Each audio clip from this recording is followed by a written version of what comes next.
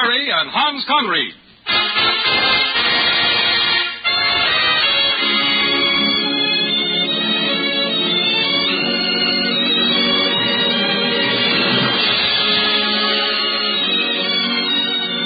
From Hollywood, the Mutual Network, in cooperation with Family Theater Incorporated, brings you MacDonald Carey and Hans Conried in Sir Walter Scott's immortal Ivanhoe. To introduce the drama, your host and narrator, MacDonald Carey.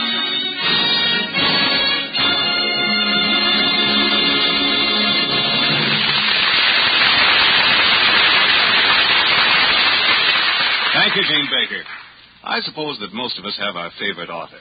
I know that I have mine, and he's been so ever since that day long ago when I first picked up the most exciting, intriguing, and romantic historical novel I've ever read. Once I started it, I couldn't put it down. Any more than I can put it down today if I as much as open it to the first page. This favorite author of mine is Sir Walter Scott, and the novel is his famous historical classic, Ivanhoe. That is why it is such a pleasure for me to tell it to you tonight on Family Theater. Hans Conried will portray the famous knight-errant of its title. Come with us, then, back to the days when knighthood was in flower. The romantic, chivalrous days of Sir Walter Scott's unforgettable Ivanhoe.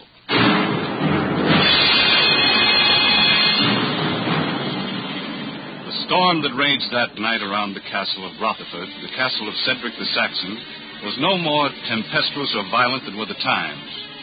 For England was a nation divided. Her arrogant Norman conquerors rode roughshod over her proud and resentful Saxon people. And her king, Richard the Lion-Hearted, was captive in the far-off Holy Lands, while his feared and hated brother, Prince John, occupied his throne. Aye, the storm that raged that night around the rugged battlements of the castle of Cedric reflected well the tempestuous temper of the times.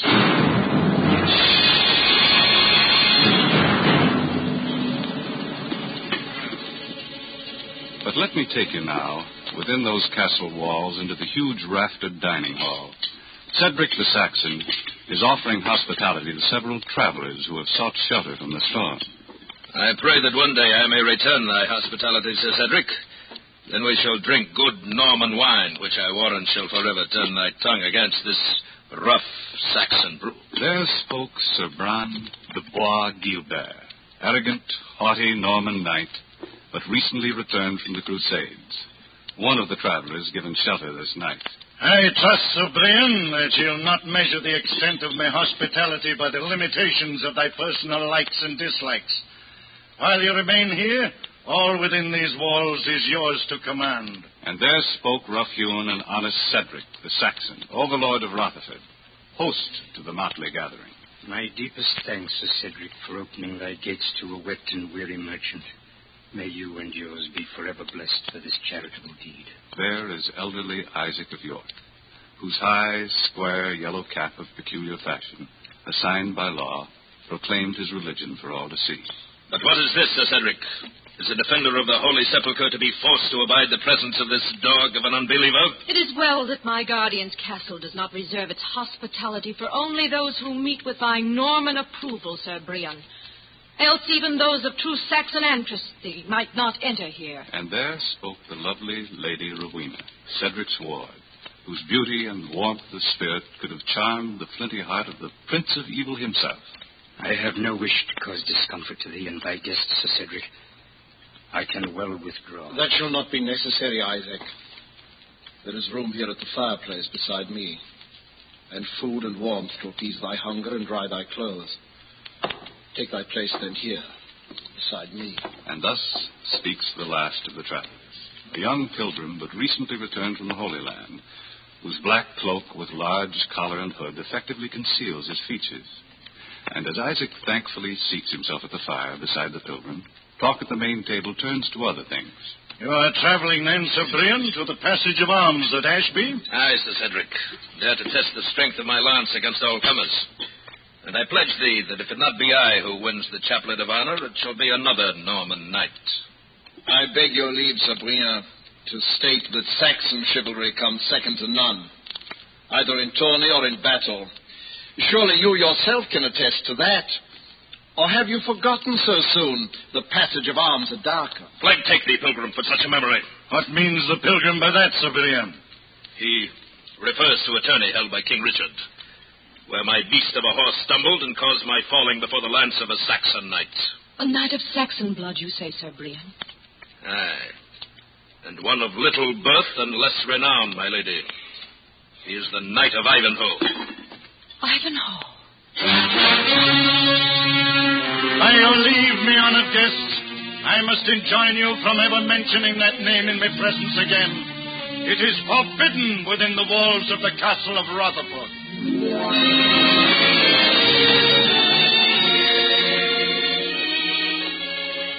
It is shortly after Sir Cedric's startling announcement that the pilgrim makes his way toward the quarters assigned him. Then, from a side passage, a lovely girl emerges to halt the hooded figure's progress. May I speak with thee a moment, Sir Pilgrim? I am at thy service, Lady Rowena. You mentioned this evening a noble Saxon knight, the Knight of Ivanhoe. Please, in the name of heaven, if you have any inkling as to where he may be now, I beg thee, send him urgent word not to set foot on this land. Ah. Your tone bespeaks much concern for this Ivanhoe, Lady Rowena. Yet without more to judge by, I can scarce feel that the knight would listen. Not even if it were known that Prince John and his followers, and foremost among them being Sir Brian de Bois-Guilbert, have sworn death to all loyal followers of King Richard.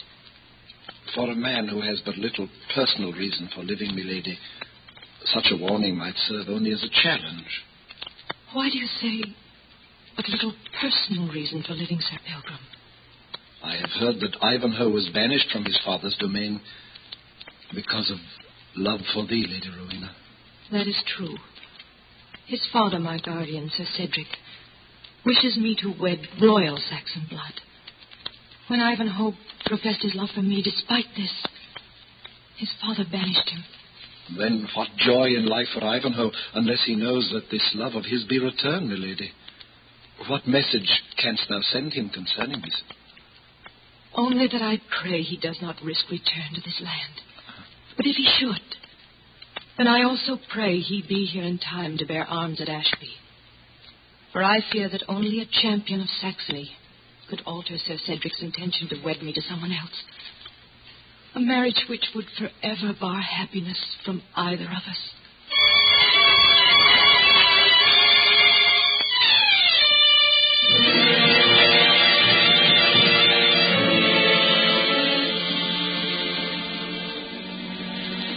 It is early the next morning when Isaac of York makes his solitary way through the postern gate and rides off into Sherwood Forest. But scarce has the castle of Rotherford disappeared from his sight when flying hooves rapidly overtake the elderly merchants. The blessings of a new day upon thee, Isaac of York. Sir Pilgrim, I had not thought that I was the only one forsaking the hospitable walls of Rotherford at this early hour. Oh, nay, I too was up and about betimes, Isaac. And fortunate for thee that I was, for I overheard Sir Brian de Bois-Guilbert charge his Saracen slaves with the task of seizing thee near Ashby and taking thee captive to his castle of Torquilstone. But why, Sir Pilgrim? Why this intended seizure of my person? One might hazard that his coffers are in need of gold, Isaac, and he intends using the alchemy of torture to wring it out of a poor soul who would have but little redress. It is not enough, then, that such as he must scorn and despise us. Our worldly possessions, our very blood and bodies must be theirs to command also. Is it we, then, Sir Pilgrim, who are inhuman? In the eyes of God, Isaac, all men are brothers. And so, I have warned thee. And I, with my personal concern, have not even thanked thee for thy gracious mission. I wish for naught for this poor favor done, Isaac. For naught, Sir Pilgrim? Not even for a goodly steed, a firm lance, and a suit of the finest armor? And what fiend prompted that guess, Isaac? No fiend, but only the glint of firelight last evening upon the knight's chain and spurs of gold that are hidden beneath that pilgrim's gown. So, With eyes as keen as thine, there is little that I can say. True, Sir Pilgrim. But there is much that you can do. I beg thee to take this scroll to a kinsman of mine in Leicester. He hath 6 harnesses of Milan armor and 10 goodly steeds. The choice of these shall be thine. And if I were to avail myself of this largesse, good Isaac? Then may the blessings of our Father be upon thee, and may thy lance at the tourney of Ashby be as powerful as the rod of Moses.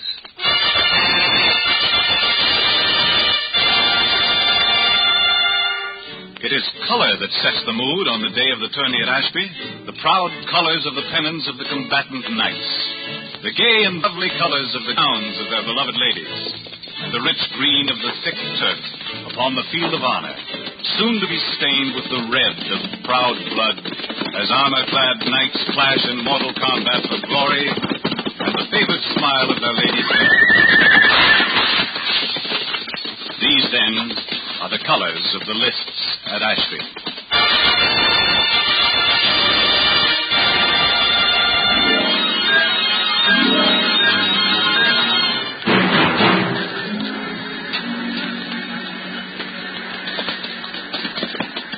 Lady Rowena, look upon the pennons of those who have so far been victorious this day. Front de Boeuf, Marvoisin, Cyprien de Bois-Guilbert, Norman fall.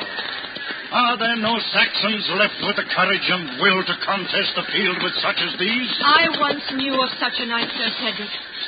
One who could indeed have brought honor to the fair name of Saxon England, and to your house. Silence, Lady Rowena. On this subject, I'll hear you not. I shall speak no more of it, Sir Cedric. Oh, but look there, settling in the lower stands. 'Tis the merchant Isaac of York. And what a beautiful maiden with him. I wonder who she may be.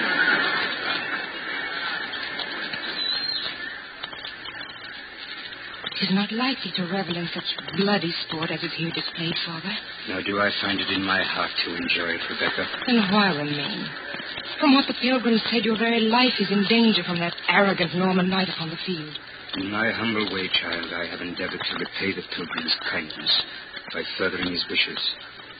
Whether I have succeeded should be borne out on that field today. I wish to be witness to it. But unless more challengers ride out shortly, the tourney shall be over. And Sir Brian de Bois-Guilbert crowned champion. What is... See, Rebecca. Another challenger is entering the field. And judging by the strange device upon his shield, whatever risks I may have taken shall soon be amply repaid.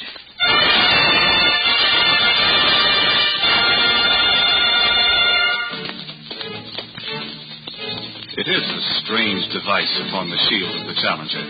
A young oak tree uprooted, and the Spanish word desdichado inscribed across it. Disinherited. And now the disinherited knight guides his fiery black steed toward the pavilions of the Norman knights, whose shields hang defiantly from the pennant staffs. Straight to the pavilion of Sir Brian de Bois-Guilbert he rides. With the tip of his lance, rudely strikes the proud shield to the ground.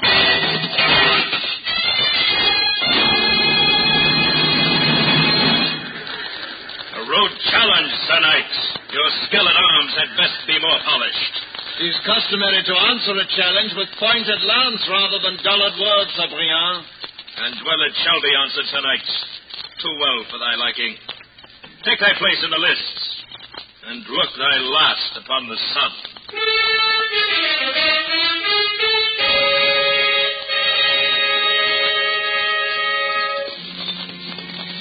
Now the two knights ride to opposite ends of the green field, rein their animals around, and couch their lances. An ominous hush falls over the lists as the two armored giants face each other, and the trumpets give the signal for combat to begin.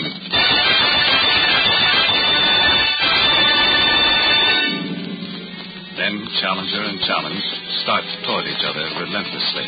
Their horses first at a walk, then a trot, a canter, and then the and the hooves pound furiously against the turf as their masters bend low in their saddles.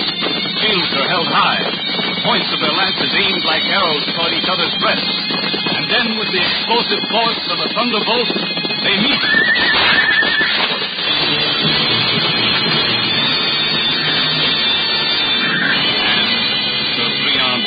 Gilbert has been unhorsed.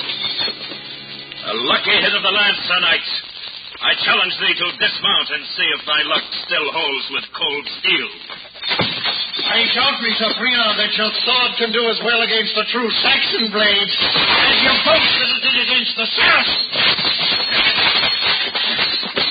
Bespeakers, who's this one who fights not the Holy Land or salvage the crown? If thou think so, then this is brave, surely. Our infidel and traitorous knight shall bear before the banners of Richard of the Lion Heart. For St. George and Merry England! So, Sir Brian, yield then, or else thy life be forfeit. I yield to thee, Sir Disinherited. I yield.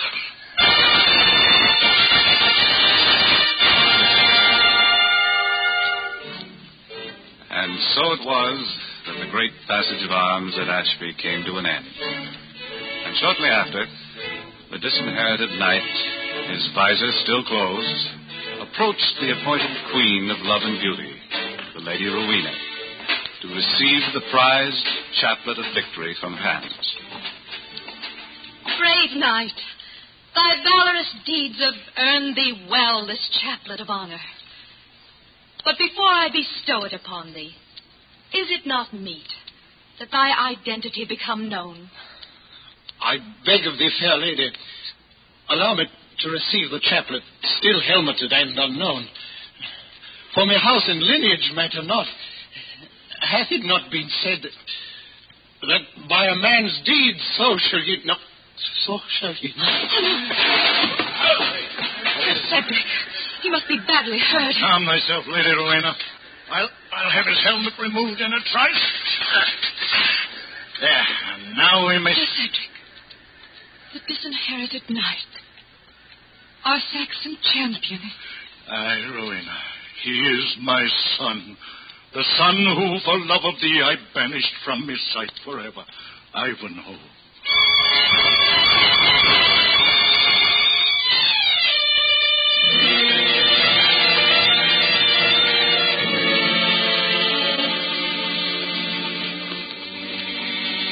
Dusk is falling o'er Sherwood Forest as the retinue of Sir Cedric winds its way through the leafy glades bound homeward toward the castle of Rotherford. At its head rides frowning, dour-visaged Sir Cedric. Beside him, the pale Lady Rowena.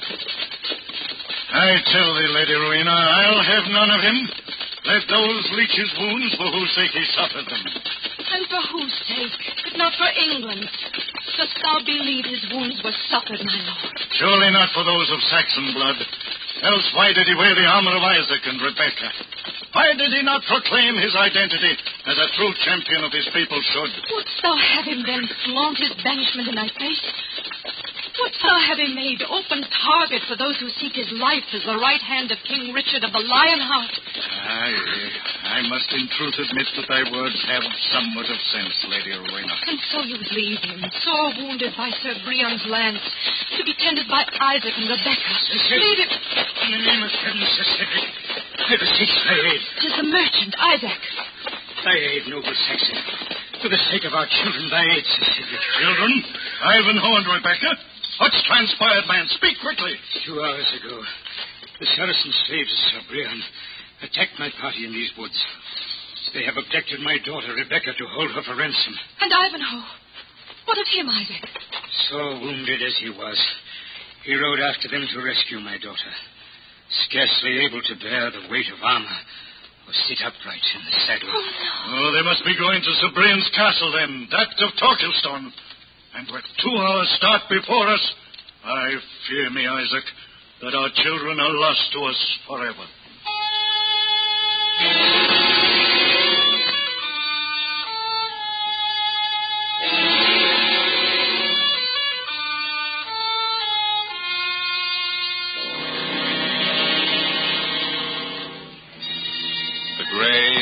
Moss-brown battlements of the castle Torquilstone loom large and forbidding in the dull half-light of a sunless dawn. An armored knight, reeling in his saddle, reins up his horse and winds his horn in defiant challenge before the barred iron of her portcullis.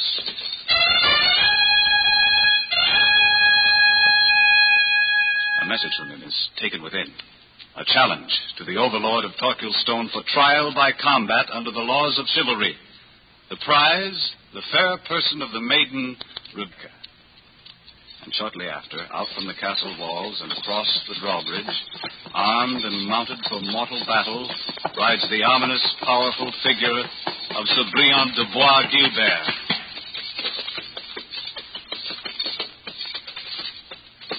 Ivanhoe!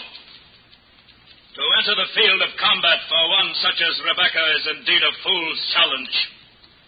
And to do battle with the wounds you suffered at Ashby by my lance is but to invite certain death. My wounds at Saracen hands did not deter me from unhorsing you in the Holy Land, Sir Briand. And if memory serves, it was you who yielded to me at Ashby, despite the hurts to which you refer. So be it then, dog of a Saxon. Take thy lance and prepare for the death you invite.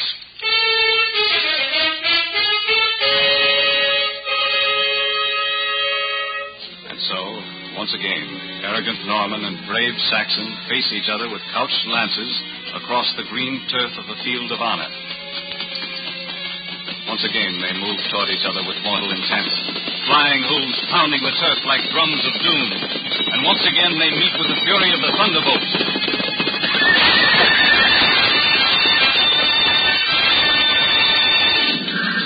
Recoil from the mighty shock, there, stunned and still upon the turf, lies Ivanhoe. But then he stirs, staggers to his feet, draws his blade, and with the lion's heart's own battle cry, St. George and merry England! He does battle against the furious attack of the still mounted Norman.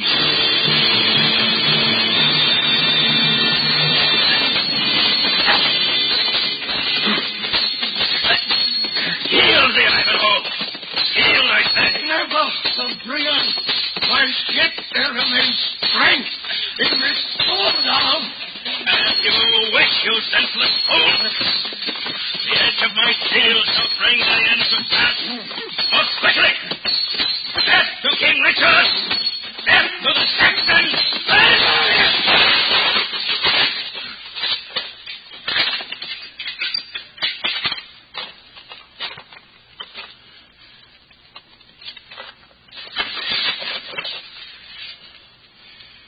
The visor of thy helmet is open, Sir Briand.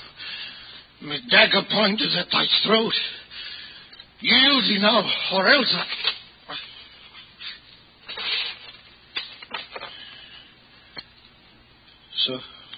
So be it, proud Norman. You have yielded them to a far greater power than I.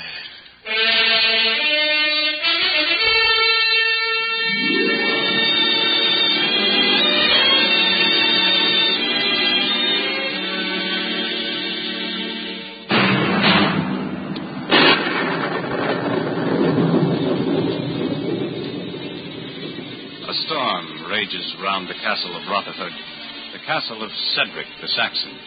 But within its huge raftered dining hall, weary travelers are given warming shelter at the massive hearth. Know ye then, all who sit here at my table, the measure of my hospitality is limited not. All within these walls is yours to command. There spoke rough-hewn, honest Cedric, overlord of Rotherford. My heart is filled to overflowing, Sir Cedric, for what you and yours have done for me and mine. And surely thou knowest that my prayers echo those of my father. May heaven bless thee forever. There spoke Isaac of York and his fair daughter Rebecca.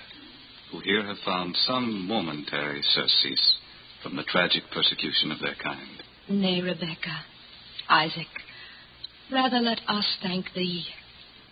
For if not for you, he who is now my betrothed would not this day be alive. There, the lovely Lady Rowena, lovelier than ever now, as she turns to gaze at the tall, stalwart knight beside her. Aye, and the thanks of thy liege lord, Richard of the Lion Heart, go out to thee too. For my mission here in England, to scout out his enemies, could ne'er been otherwise accomplished. And thus speaks he whose tale now has been told. Pilgrim, disinherited one, chivalrous son of Saxony, and flower of knights errant, Sir Ivanhoe.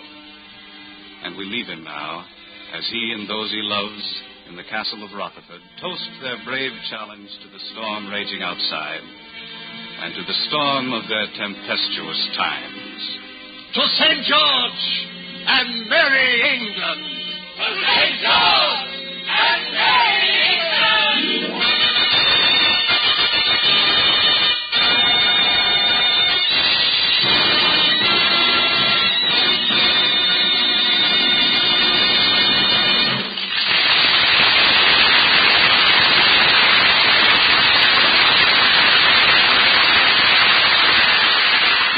Here's something I think will interest you. During the past 2.5 years, hundreds of stars have appeared on Family Theater, many of them several times. That's quite a record, and one we're all proud of.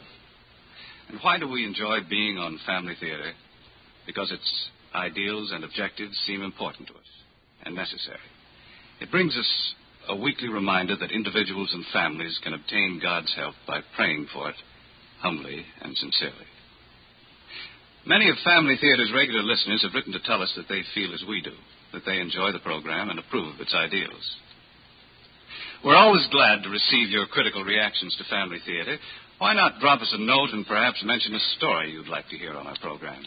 We'd like to have the opportunity of bringing it to you if we can, and with it to send you our reminder that the family that prays together stays together. More things are wrought by prayer than this world dreams of.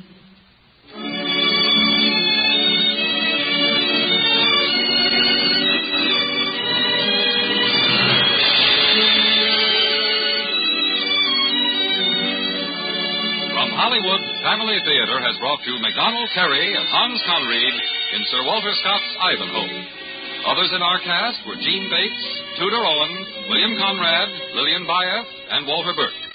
Our adaptation was written by Sidney Marshall with music composed and conducted by Harry Zimmerman and was directed for Family Theater by Jaime Del Valle.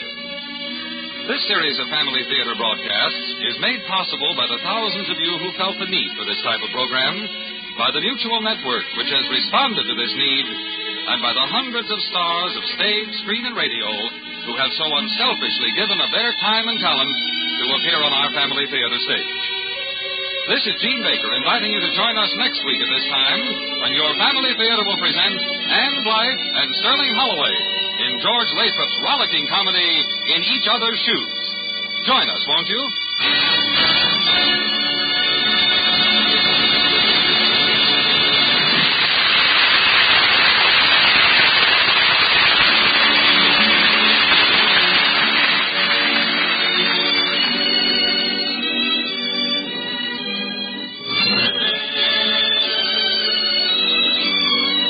Family Theater is heard in Canada through the facilities of the Canadian Broadcasting Corporation and is broadcast to our troops overseas by the Armed Forces Radio Service. This is the world's largest network, the Mutual Broadcasting System.